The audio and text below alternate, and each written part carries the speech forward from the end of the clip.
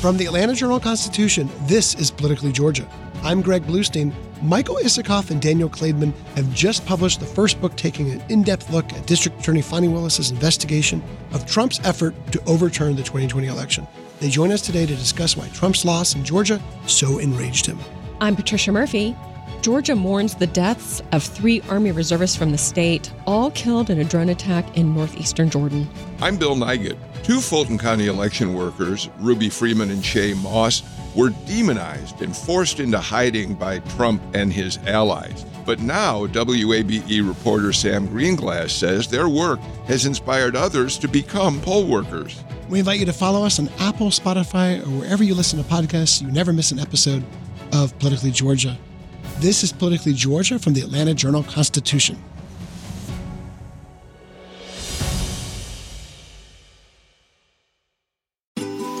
Ocean breeze, tropical beach, pina colada. You can buy an air freshener to make your car smell like you're in an oceanside paradise.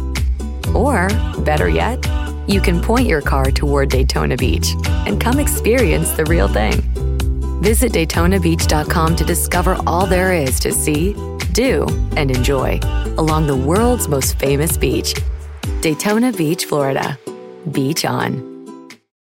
Welcome to the Atlanta Journal-Constitution's Politically Georgia, setting the stakes in the agenda for Georgia politics every weekday morning. I'm Greg Bluestein.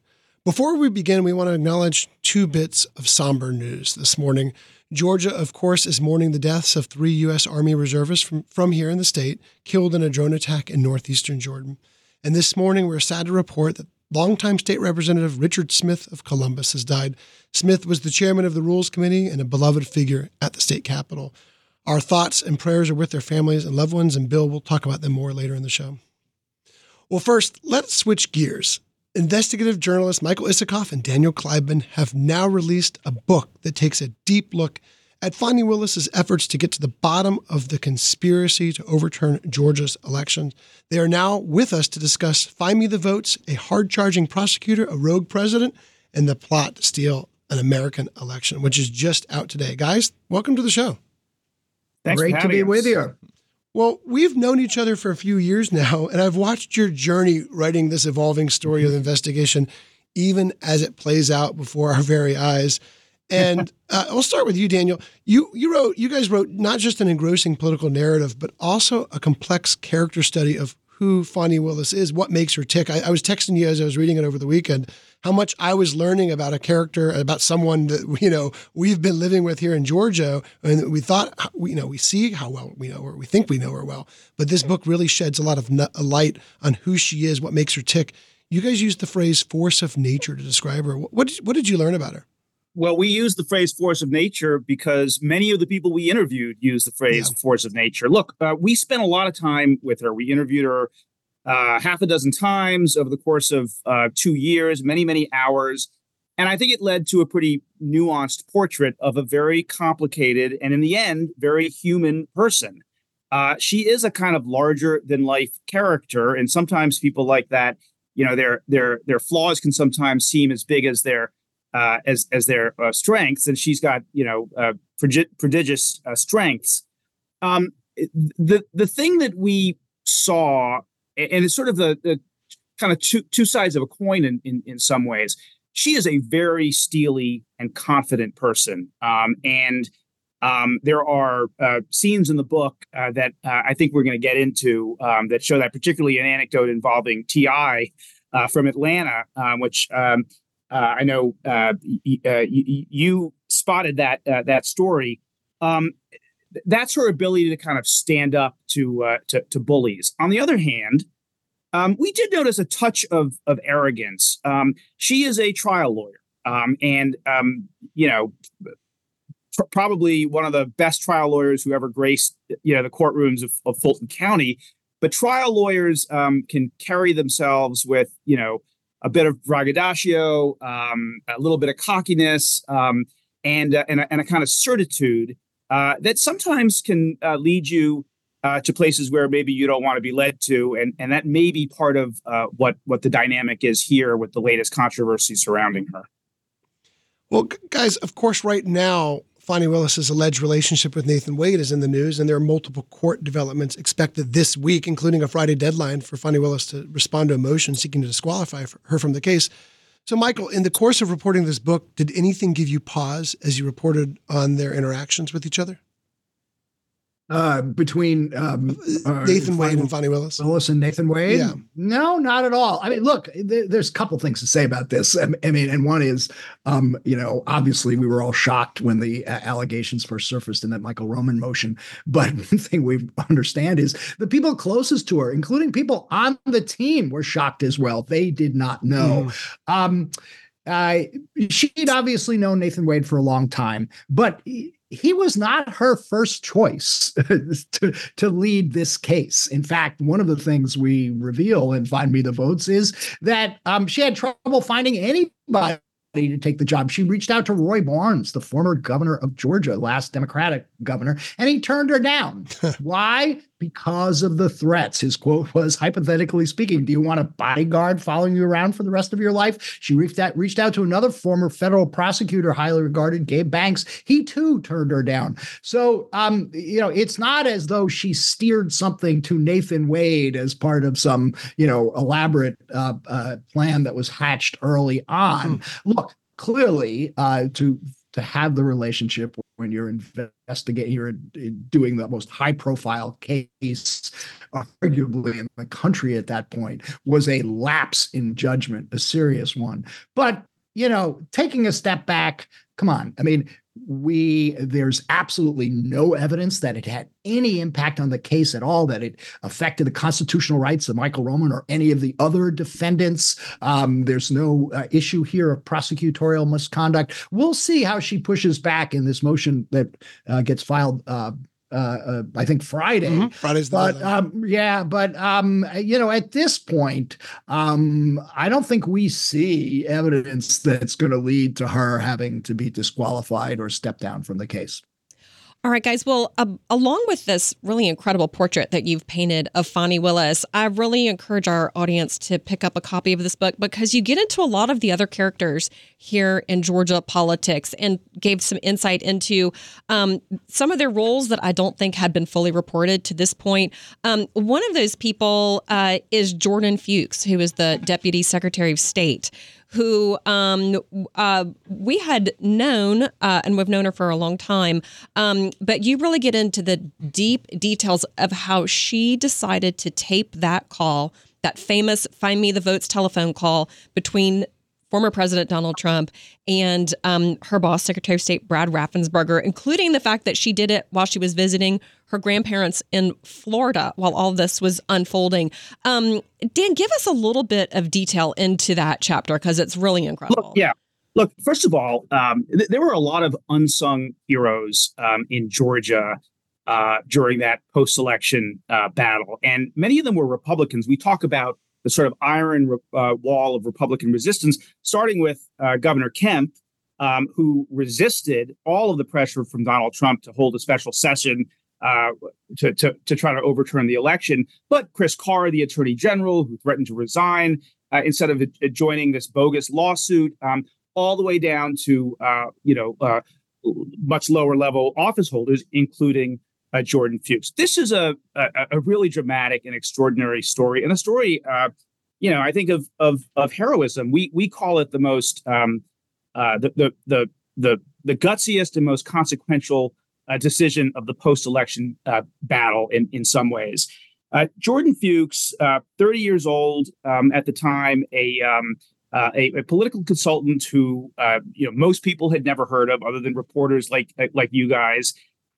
She knows that this call is going to happen between the president and Brad Raffensperger and others on the staff, and she makes this incredible decision to tape the call without telling anybody. She does this unilaterally. She doesn't tell her boss.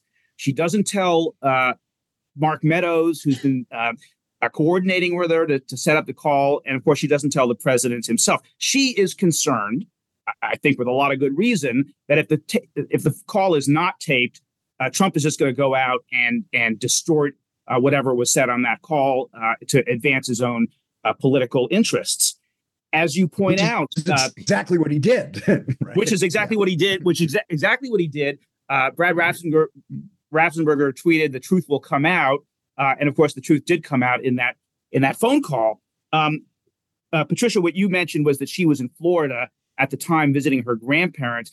This makes it even more gutsy because Florida is a two-party consent state, which means that she needed legally she was required to have the consent of the people that she was recording. In this case, the president of the United States. She went ahead with it anyway, exposing herself to potential criminal prosecution. In fact, when the January 6th committee wanted to call her to get her testimony, a lawyer for the Secretary of State's office intervened and said, "Please don't call her."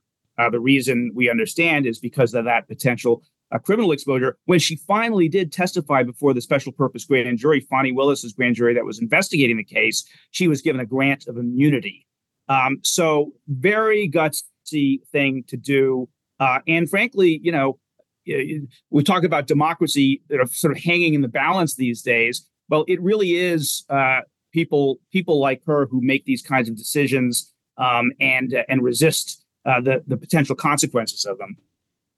But just to underscore this, had Jordan Fuchs not done what she did and taped that call, we wouldn't have the most compelling evidence of Trump's pressure campaign in Georgia, evidence that is central in Jack Smith's indictment in Washington, and of course, part of Fani Willis's indictment. That's such a good point because here in Atlanta. We know that the call with Francis Watson was recorded. We know that there was a call with the late Speaker David Ralston, which was recorded, which we still haven't heard. We have no idea if there was ever a call with Governor Kemp recorded, but that was the single piece of evidence that has gone everywhere. I want to jump in and talk more about courage. You talk about the political courage of people like Governor Kemp, for that matter, Attorney General Chris Carr, who we learned for the first time said he would resign if rather than be involved in a special session being called to look at the results of the presidential election here. But let's go back to Fani Willis, because she is one of those people, along with folks like Ruby Freeman and Shay Moss, who faced physical dangers for their involvement in this case. And I think you tell a story that is not only really fascinating because of the intrigue about it, but also what it says about Fani Willis's own concerns about her security. One of you describe what Fani Willis did right after releasing the indictments against Trump and the co-conspirators, holding her news conference. She goes back to her office and does what? This is one of the most dramatic stories that I think we came across in the course of doing this. We were all that night of the indictment back in August, waiting for hours at the government center, Fulton County Government Center for that, for the indictment and Fani Willis's press conference, which doesn't come till like midnight, right? She goes back after that press conference, which we've all been covering, and goes back to her office. Before the indictment, they had picked up, the Fulton County security people had picked up a threat on a MAGA website. The best time to shoot her is when she leaves the building. They were worried about an assassination threat. And by the way, that comes after just a torrent of vile, racist, sexualized threats to her and her family. But this one was like really spooked them, an assassination threat. So Fani Willis goes back after that press conference, takes off her black business suit and pearls that she wore for the press conference, puts on sweats, a T-shirt, and a baseball cap, and a body double. Somebody on the staff who resembles Fani Willis puts on a similar black business suit that she was wearing, similar pearls, all over a Kevlar bulletproof vest that she was wearing. And she, the body double, drives out from the garage. Thankfully, nothing happened. And Fani Willis is smuggled out the back door of the Fulton County District Attorney's office to an undisclosed location at a hotel. Amazing. I mean, think about that. Would Jack Smith or Merrick Garland ever have to be smuggled out of their offices after a press conference? Yet that was the kind of threat and pressure that Fani Willis and her team were under the whole throughout this whole process. I just want to add like a very quick coda to this. There was a sort of a poignant irony to us in the fact that Fani Willis, who was investigating these horrible threats of violence and sexual violence and all sorts of terrible things, primarily against often against Black women like Ruby Freeman and Shaye Moss, and in the midst of that, she's getting the same kinds of threats. So it was obviously had become very personal in a way. And we're going to talk a little bit more about Ruby Freeman and Shaye Moss in our next segment. But I want to remind our listeners, we're here with Daniel Kleidman and Michael Isikoff, authors of Find Me the Votes, the book out today on the Fulton County investigation. Our colleagues Bill Rankin and Tamar Hallerman have also been following the investigation from the start, and this year is the subject of their award-winning Breakdown podcast. I wrote a book on the political side of the Georgia 2020 election called Flipped. And Daniel, here's one of the details in your book that I wished I had from my book, which was when then U.S. Senator Johnny Isakson went to the Oval Office in December of 2019 with a group of relatives and aides, some of his most loyal aides, for a send-off from Donald Trump. The then president, ended up ranting about Governor Kemp and declared himself the most popular Republican in Georgia. And only those who know Johnny Isakson or knew Johnny Isakson really appreciate this line from a very humble Johnny Isakson, who also was pretty much probably had it up to his ears with Donald Trump by that point, where he interjected, according to your book, actually, I'm the most popular Republican in Georgia. That was the moment I think a lot of people in that room realized how much of a headache 2020 was going to be for Republicans. It was vintage Donald Trump. I'm gonna let Isikoff tell the story. He reported that and talked to the personalities. So just a remarkable scene. Just remember, Johnny Isakson at this point has announced his resignation. He's suffering from Parkinson's. He's really fading. He's struggling. He has to be use a walker to get around the Senate. So he announces his resignation. He had been one of the handful of Republicans in Washington who had been openly critical of Donald Trump. At one time, called on him to apologize. He was enraged when at Trump's treatment of John McCain, especially after he passed, and Trump refused to bring down to fly the flag at half staff in the White House at first. So, then Trump seemingly magnanimously invites Johnny Isakson and his staff and close friends to the Oval Office. And, they think, oh, wow, Trump's going to let bygones be bygones. And this is going to be a tribute to John's long record of public service in Georgia. And in fact, it turns into something else. Trump just is enraged about the appointment of about Kemp's appointment of Kelly Loeffler as the replacement for Isakson, and just goes on and on about Kemp. And it really underscores the fury that Trump felt towards Kemp for what he perceived as a betrayal, because Trump didn't do what he wanted to do. He wanted him to appoint Doug Collins to the Senate seat, and Kemp, for his own reasons, chose otherwise. But it really underscored, not long after Johnny Isakson passes, there's a really poignant scene where one of his longtime aides is talking to him about getting young people to serve in public service, and Johnny Isakson's at this point completely disgusted by Trump, thinks his election claims are complete bull, and says, I don't even know that I could urge anybody to do that anymore, to get involved in the public arena. Very sad. Shortly after that, he passes, and he was the senior senator from Georgia, and at the time that not long after, the most prominent Georgian in Washington is somebody very different, Marjorie Taylor Greene.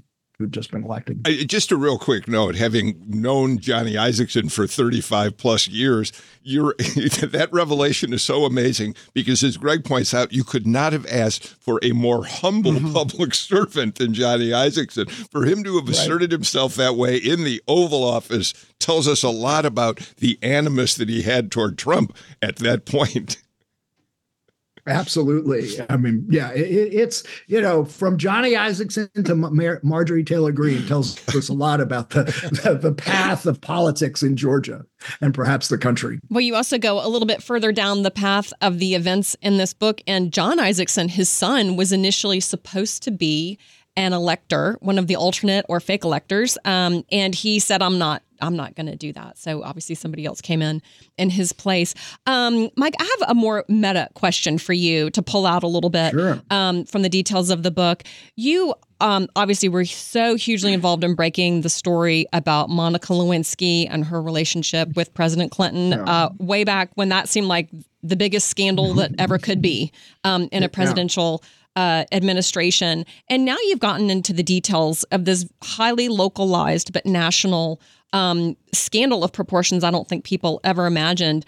What is your view of what this says about politics? What used to be a scandal and what is a scandal now? I've thought about a little bit. A line I've used is I know a thing or two about sex scandals, having covered the Clinton years many years ago. And I got to say, the Nathan Wade, Fani Willis relationship, two adults, single adults in their 50s, involved in an interoffice romance seems like about as lame a sex scandal as one can come up with. There's nothing improper on its face about two adults, consenting adults, having a relationship on its face. But look, as worked up as people got during the Clinton years over his transgressions, which I believe were real, and deserving of public exposure. I mean, what Trump was doing in after the 2020 election, I think trumps the previous scandals that I've dealt with in a lifetime of covering Washington. I mean, I think we call it the most anti-democratic plot in American history. And the depth that Trump went to, the intensity, the fury with which he tried to alter the election results is so stunning when you put it under a microscope and look, as we did, at what he was doing in Georgia. We talk about Sidney Powell, the lawyer who was in constant touch with Trump throughout this process. That's something we learned in the course of reporting. It was drawing up plans for criminal break-ins at election offices with the operatives protected with what she called hunting licenses, which were preemptive presidential pardons. And we can trace how those bonkers plans for criminal break-ins, how that ultimately led through a number of twists and turns, which we go into the book, into an actual raid in Coffee County, where to get access to Dominion election machines, a case of computer theft that's charged in the Fulton County indictment. So it's it was a modern day version of Watergate in some ways. It was a criminal trespassing. And it was all hatched by Sidney Powell trying to get this evidence of Venezuelan socialists planting algorithms in voting machines. All nonsense stuff. Can I make a point just picking up on this, that this is something that was not unique to Georgia, but was very present in Georgia that we came across a lot in our reporting, and that is the extent to which QAnon, the far right conspiracy cult, was a driver of the Stop the Steal enterprise. And I think that's not fully appreciated. We focused a great deal on a lawyer from Georgia that your listeners will be familiar with, Lynn Wood, who was a celebrated trial lawyer in the 90s. People remember the Richard Jewell case, obviously, JonBenet Ramsey. And then he goes down, years later, he goes down the QAnon rabbit hole. And he's kind of representative of this sort of symbiotic relationship between QAnon and Trump world. And he becomes sort of the face of the kind of quixotic Trump legal battle to overturn the election in Georgia. And he's a full-on devotee of QAnon. I mean, this is a guy who is tweeting that Mike Pence is going to be executed by firing squad, that Chief Justice John Roberts, is involved in pedophilia and child sex trafficking. And meanwhile, after all of this, Trump brings him into the inner sanctum of his legal battle. He is the face of that battle in some ways. And, this stuff, I thought a lot about this. It's colorful and weird and exotic, but it's also dangerous and has real consequences. And it had real consequences in Georgia. And one quick example, one of the QAnon people who was involved in all of this, and in fact was in touch with Lynn Wood and Sidney Powell and the others, was a guy named Ron Watkins, who was a central figure in QAnon. Some believe he was actually Q himself. Ron Watkins tweets a video of a Dominion tech worker in Georgia, a young tech worker who works on these Dominion voting machines, who was, putting a thumb drive in servicing the machine. Yeah. Yeah. And Ron Watkins goes out there and he says he's manipulating voting data. Total nonsense. No basis for it at all. But Ron Watkins also has hundreds of thousands of followers, and he unleashes the QAnon masses, including cyber sleuths, who uncover this Dominion tech worker's identity, and they rain down upon him horrible threats of violence, including a noose, an animated GIF or noose that's swinging ominously back and forth in front of his house on his social media. What's important about it, this is sort of an important inflection point where Gabe Sterling, who you all know, the chief of operations in the Secretary of State's office, that was the limit for him. When he saw what happened to this young tech worker, that's when he goes out on the state capitol and gives this iconic press conference in which he castigates the president for his hateful rhetoric and conspiracy mongering, and he says this has to end. Someone's going to get killed, he says prophetically. Yeah. And of course, we know what happened on January 6th. Yeah, he was right. Well, guys, that's all the time we have for this segment. Thank you, Daniel Kleiman. Thank you, Mike Isikoff, for joining us on the launch day of their book, Find Me the Votes, which you can pick up right now at your favorite retailer. Thank you so much for joining us, guys. Thanks for having us. Great. Well, when we come back, WABE reporter Sam Greenglass joins us to talk about his report this week about how the two Fulton County election workers wrongly vilified by Trump and his allies have become inspirations to some who want to work at the polls in Georgia. This is Politically Georgia from the Atlanta Journal-Constitution. Ocean breeze, tropical beach. An air freshener can make your car smell like paradise. A drive to Daytona Beach will actually get you there. Beach on. Plan your trip today at DaytonaBeach.com.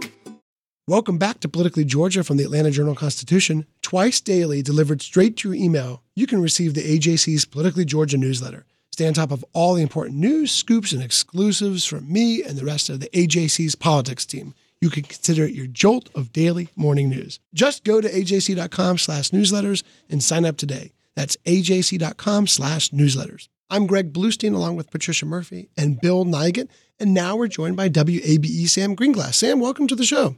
Hi there. Thanks for having me. Well, Sam, by now, most Georgians have heard about the vile, hate-filled lies that Trump's allies directed at Ruby Freeman and Shay Moss after the 2020 election, when those two Fulton County election workers were wrongly accused of all sorts of horrible things. They won a massive judgment from Trump lawyer Rudy Giuliani. But Sam, you wrote about something else that's really interesting that's happening. They're inspiring others to work as election staffers, especially in Fulton County.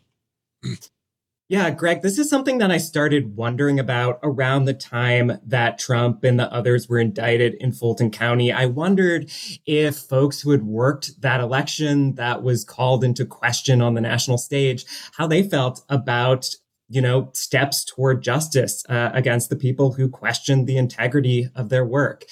And there was an opportunity to ask that question. Fulton County has been having these recruitment fairs all around the county, from the very northern stretches of Fulton all the way to the south.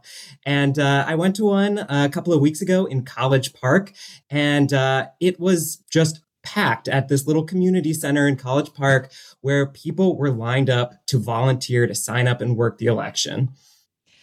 Sam, it's Patricia. This is one of my favorite stories in a long time because it gave me hope about the future, gave me hope about elections, and it really gives you hope for people still really wanting to participate in democracy. And as a poll worker, not out of ignorance about the threats that could come their way, but because of the threats that came for Shaye Moss and Ruby Freeman. And I love these anecdotes, and the women in particular who you interviewed, Evelyn Myers and Vanita Epps, and they both said, I'm not afraid. Will you talk a little bit about the people you met? Yeah, so I met a handful of people, most of them older Black women who were signing up to serve and work this upcoming election. And they kind of fell into two categories. The first, people like Evelyn Myers, who is signing up to work her very first election. She's never worked an election before and said she wanted to do it to inspire her grandkids, who are all kind of late teens, early 20s, voting for their first time. But she said she also felt compelled to serve by these attacks that Ruby Freeman and Shaye Moss faced. So she knew the possibility of threats. She saw what happened to them unfold on TV. And she said she is not a person who has the spirit of fear inside of her and that she thinks that she could do this. So that's someone who's signing up to do this for the first time. I also met a couple of people who have done this for more than 2 decades. These two friends, Gloria Smith and Vanita Epps, both of them started working elections in the early 2000s, and both said that they were inspired by their parents, who came of age at a time when Black voters in Georgia were regularly denied the right to vote. You know, one of them, her parents ended up being part of a case that went all the way up to the U.S. Supreme Court, United States v. Raines, when they tried to register to vote in Terrell County, Georgia in 1957. So they said they were really inspired by their parents and how they instilled in them the importance of voting and fighting for the ballot box, even when it was difficult. And I think that really, has some echoes in this current moment when poll workers and other public officials who are trying to do this very fundamental work of making our democracy function are faced with the possibility of threats and harassment. Sam, I think about it. You just said it. This is democracy in action. We know how popular absentee voting has become for so many people over the last couple of election cycles. I think going into your local polling place and seeing the people who year after year volunteer, they don't quite volunteer, but the amount of money they're paid, they might as well be volunteering. The fact that they care so deeply about this is always a remarkable thing to watch. But here's my question for you. While they're talking about the women you interviewed, they're not going to allow themselves to be afraid of all of this. The other thing that they are doing is countering all of the Donald Trump inspired insistence about elections being rigged. And he's already begun planting those seeds for 2024, should he lose, presumably as the nominee in November. And these are people who are saying, no, elections are still legitimate, and we're going to be there to help the process move forward. That's so important. Yeah, and I think also the county realizes that this type of communication has to be a part of the work that they're doing as well. At this recruitment event, I talked to LaShondra Little, who is the Fulton County Voter Outreach and Education Manager. This position was one that was created since 2020. And, I've talked to other election experts around the country who are in communication with election departments. And one thing that they're really focused on, something that's new, is trying to train election workers to be able to communicate with the public, to explain how the process works, to try and counter some of this misinformation and disinformation that has really grown since 2020. So there's de-escalation training. I talked to the head of this group called the Elections Group, a firm that works with election officials around the country. And they said one of their most popular, most frequently downloaded resources is a de-escalation training tool. So it's this kind of two-way communication from election offices to the public that might have more questions than they did in the past about how elections work. And that is now baked into the training that many election workers are getting. And much needed. We're here with Sam Greenglass from WABE, who wrote that despite all the pressure on election workers, Fulton County has now filled all 2,300 election day positions. That's incredible. But Sam, it's also true that other jurisdictions are still struggling to fill their election workers, staffers, and volunteers. And these are the hardworking people who serve as the backbone of our election system. And if these positions aren't filled, it could lead to some problems on election day. And in Georgia, we know not only about what those problems could mean, but also we have a lot of election days. Primaries, runoffs, presidential elections. In some years, especially midterms, you have general election runoffs as well. So that's a lot of positions to fill.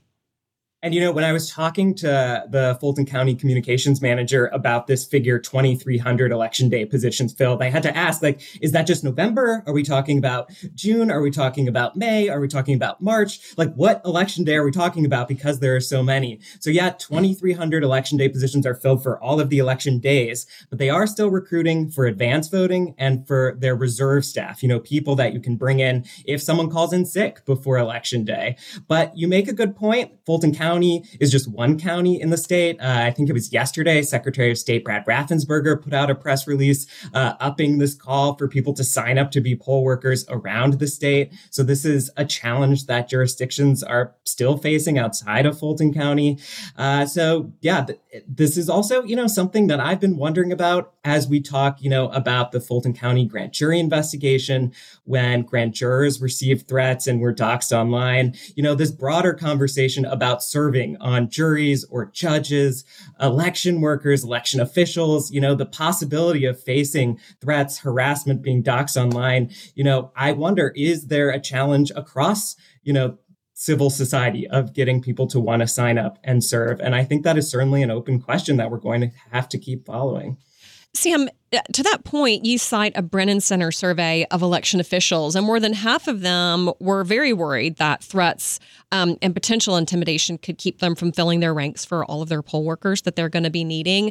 Did you find anxiety among the leaders of these counties and election officials about what could happen? Are they worried in this environment? Obviously, in Fulton County, they're filling those slots, which is so wonderful. But do you sense anxiety about what's ahead? I think there's a real sense of, needing to prepare for any possibility. And election officials tell me that, they are preparing for any contingency.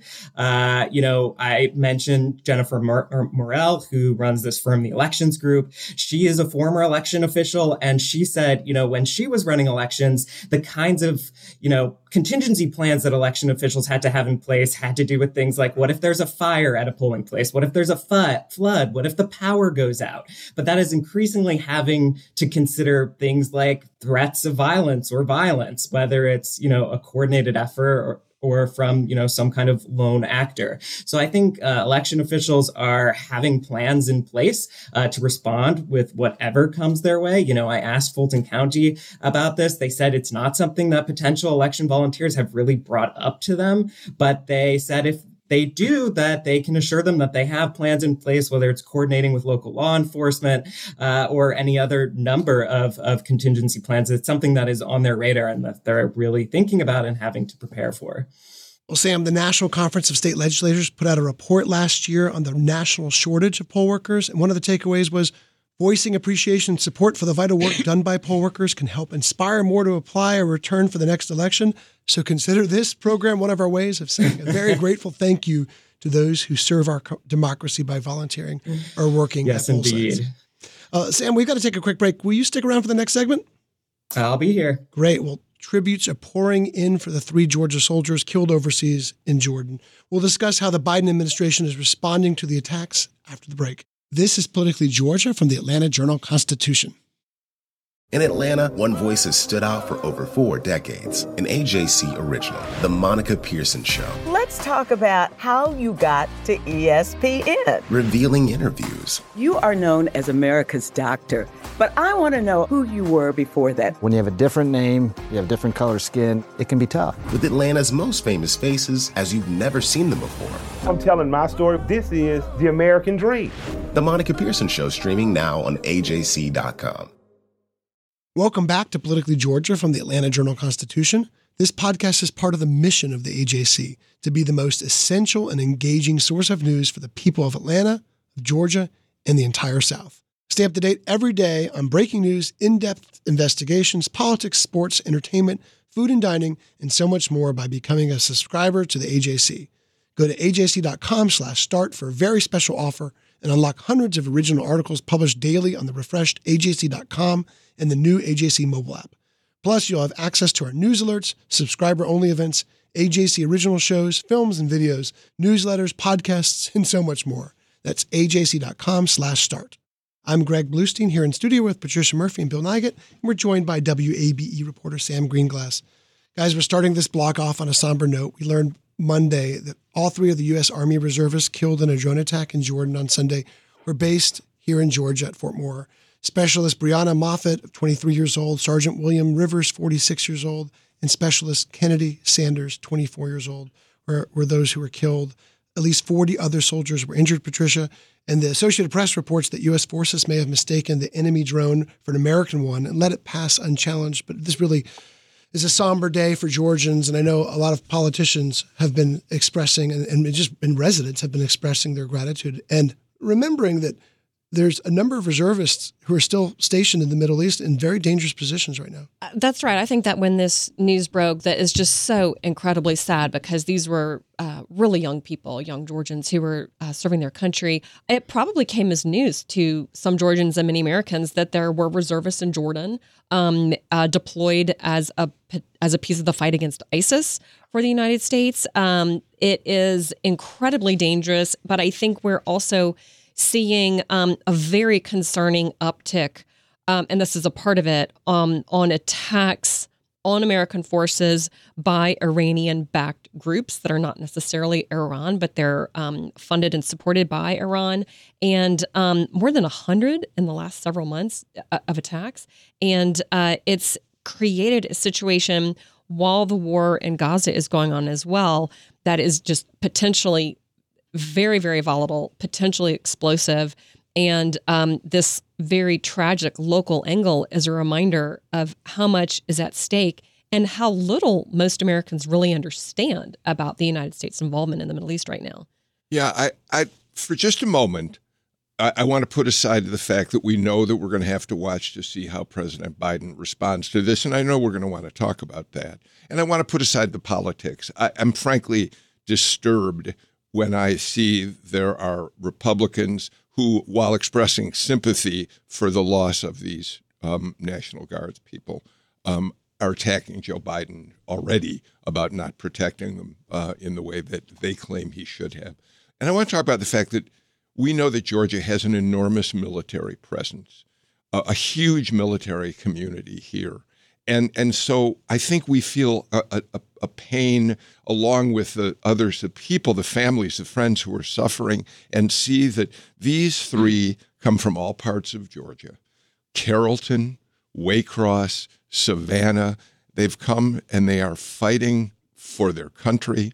And Georgia should be very proud of the fact that we turn out people like these. No matter how you feel about the war in Israel against Hamas, no matter how you feel about the Middle East, these are young people who chose to defend their country and have now sacrificed for it. Sam, something that struck me was a tweet sent by my friend Davis Winke, who's a reporter over at the Army Times, who wrote, "The National Guard and Reserve are doing the jobs that you don't see, still leaving their civilian worlds behind to fight the wars that most Americans think are over."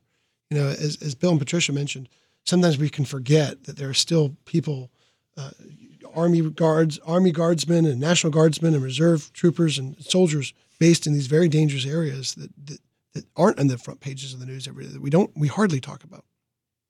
Yeah. And, Greg, you mentioned the front pages of the news. This morning, I just perused some of the headlines in these communities where these soldiers came from. Savannah Morning News, Savannian among 3 soldiers killed, WJCL, her sacrifice will not be forgotten, Ware County honor soldier killed. In Carrollton, our hearts are broken, Georgia community mourns death of hometown soldier. And to see, a conflict many thousands of miles away on the front pages of community newspapers and TV stations here in Georgia, I think does bring the scale of the conflict and the stakes home in a really different way than maybe we've seen before. Though I will note too, being at the Capitol covering, the fallout from the conflict in Israel and Gaza, we have also heard from Georgians who have families in Israel and in Gaza who have for the last several weeks and months been talking about their families who are wrapped up in the conflict. And I think it'll be important to watch how this unfolds over the next couple of months as, people here have increasing, ramifications from what's unfolding in the Middle East. Patricia, there's also no denying that this leaves the Biden administration in a tough position as they try and prevent this Hamas-Israel war from spiraling into a broader regional conflict. We've heard, there's been a lot of reporting about how Iran does not want a broader regional conflict, but at the same time, they're arming and encouraging militias based in Yemen, based in other parts of the Middle East to attack Israeli and American assets. We've seen the Houthi tribe attacking shipping in the Red Sea. We've seen a lot of pressure already, even before this, on the Biden administration to take more decisive action to stop some of those attacks. And there's been a lot of drone attacks that were unsuccessful against U.S. military assets all over the Middle East before these tragic deaths. Yeah, and I think that as much as we want to take the politics out of it, we have a sitting U.S. president who is up for re-election this year. And when I was out on the campaign trail in Iowa and New Hampshire, the way the president handled the withdrawal from Afghanistan left a searing image in many American voters' minds, and many feeling that that although the situation was created by many presidents over many years, the last moments captured on video and disseminated live around the world were so painful and really left an image for those voters who said they're voting against Joe Biden because of that moment. His response in this moment right now, do you risk a larger conflict by going after Iran directly? Do you not respond at all, which also feels unsatisfactory when you have 3 dead Georgians who were attacked in their barracks by a drone, which is a whole nother conversation about sort of modern warfare and where all of this is going. I do think it's a hugely consequential time for the president. And you do see Republicans in particular blaming him very directly in a way that we don't typically see in just the very short hours after the deaths of Americans. I think you're absolutely right that the withdrawal from Afghanistan was a turning point for Biden and his presidency. We've talked about it on the show before. It was at that moment that his approval numbers started to go down and haven't recovered since. It is going to be fascinating to see how he responds in this election year, but also as a president who has to react to this violent act.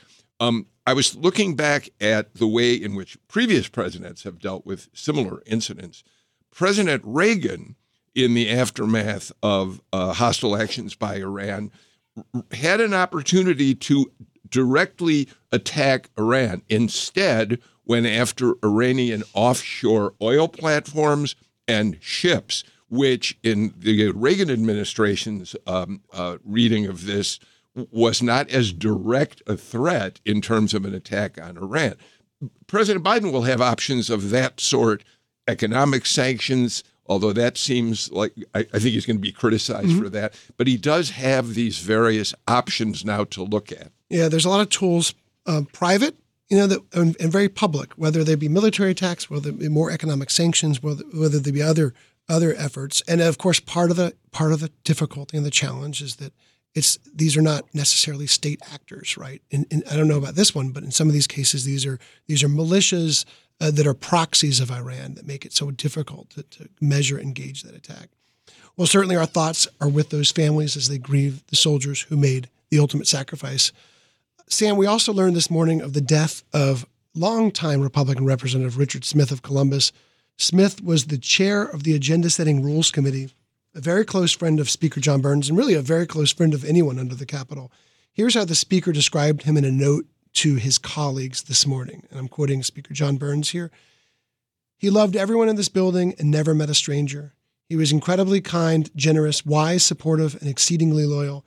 But he would also tell you how he felt, why he was right, and wouldn't mince words about it. That was Richard.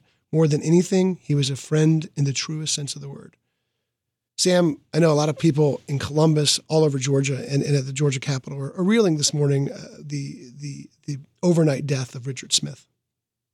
Yeah, we've already seen a couple of press conferences and events planned at the Capitol today, canceled until further notice. Statements, as you mentioned, from Burns, but also from House Minority Leader James Beverly, underscoring the bipartisan nature of this loss. I expect on the House floor today, we will hear remembrances, when lawmakers have a chance to go up to the lectern and, remark on the news of the day. I expect we will hear some of that emotion on the House floor. And just to, explain a little bit about the Rules Committee, this is the committee that's kind of this interim step between the subject matter committee that advances a bill and the floor. These are the folks that kind of decide to schedule a bill for a vote on the broader floor. So really an important, powerful position, as you mentioned, an ally of Burns, but also former House Speaker David Ralston. So I imagine this will really be ricocheting across the Capitol today and, for the rest of the week. Yeah. Mr. Smith also succeeded Jay Powell, who had been the chairman of the Rules Committee, who also died in office. So I think this comes as just a real shock and a blow to members up on the Hill. And when we're looking at the differences between the State House and the State Senate right now, the State House is a very steady body at this moment because of the leadership first of David Ralston and now John Burns. You don't get a lot of surprises. You get legislation right now typically focused on tax cuts and economic initiatives. And Richard Smith was a big part of that as well, Sam, because as you said in the Rules Committee, you don't just schedule those votes. You decide what's getting a vote on the House floor. And that's a place that you can also kill legislation if it feels like it's not setting the tone and in keeping with the agenda that the Speaker is looking for.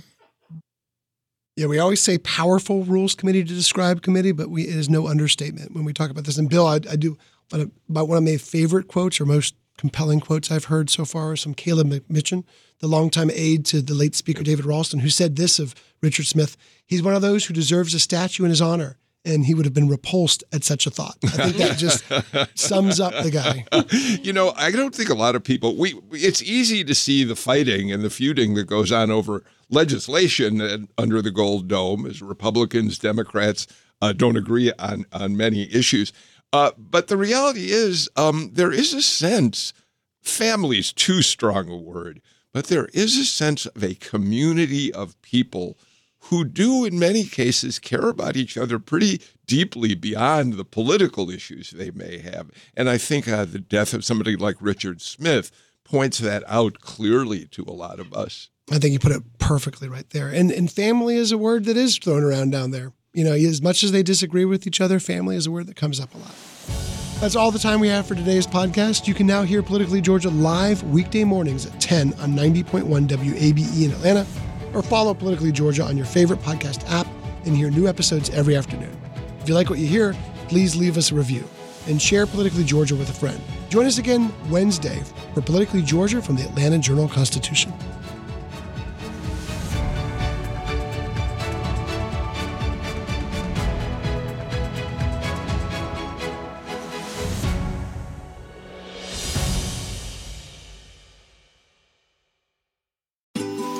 Ocean breeze, tropical beach, pina colada.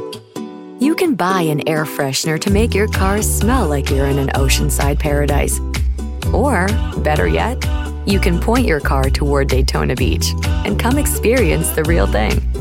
Visit DaytonaBeach.com to discover all there is to see, do, and enjoy along the world's most famous beach. Daytona Beach, Florida. Beach on. Hip-hop is a product of black people. It's a product of Black song and celebration. The Atlanta Journal-Constitution presents hip-hop's most pulled elements are pulled from the South. A Southern hip-hop story. We always go back to that moment of the Source Awards. Everybody wants your rhythm, but they don't want your blues. The biggest names in hip-hop. Atlanta is still the mecca for hip-hop. 50 years. No one can deny one film. The power of the South now. The South got something to say.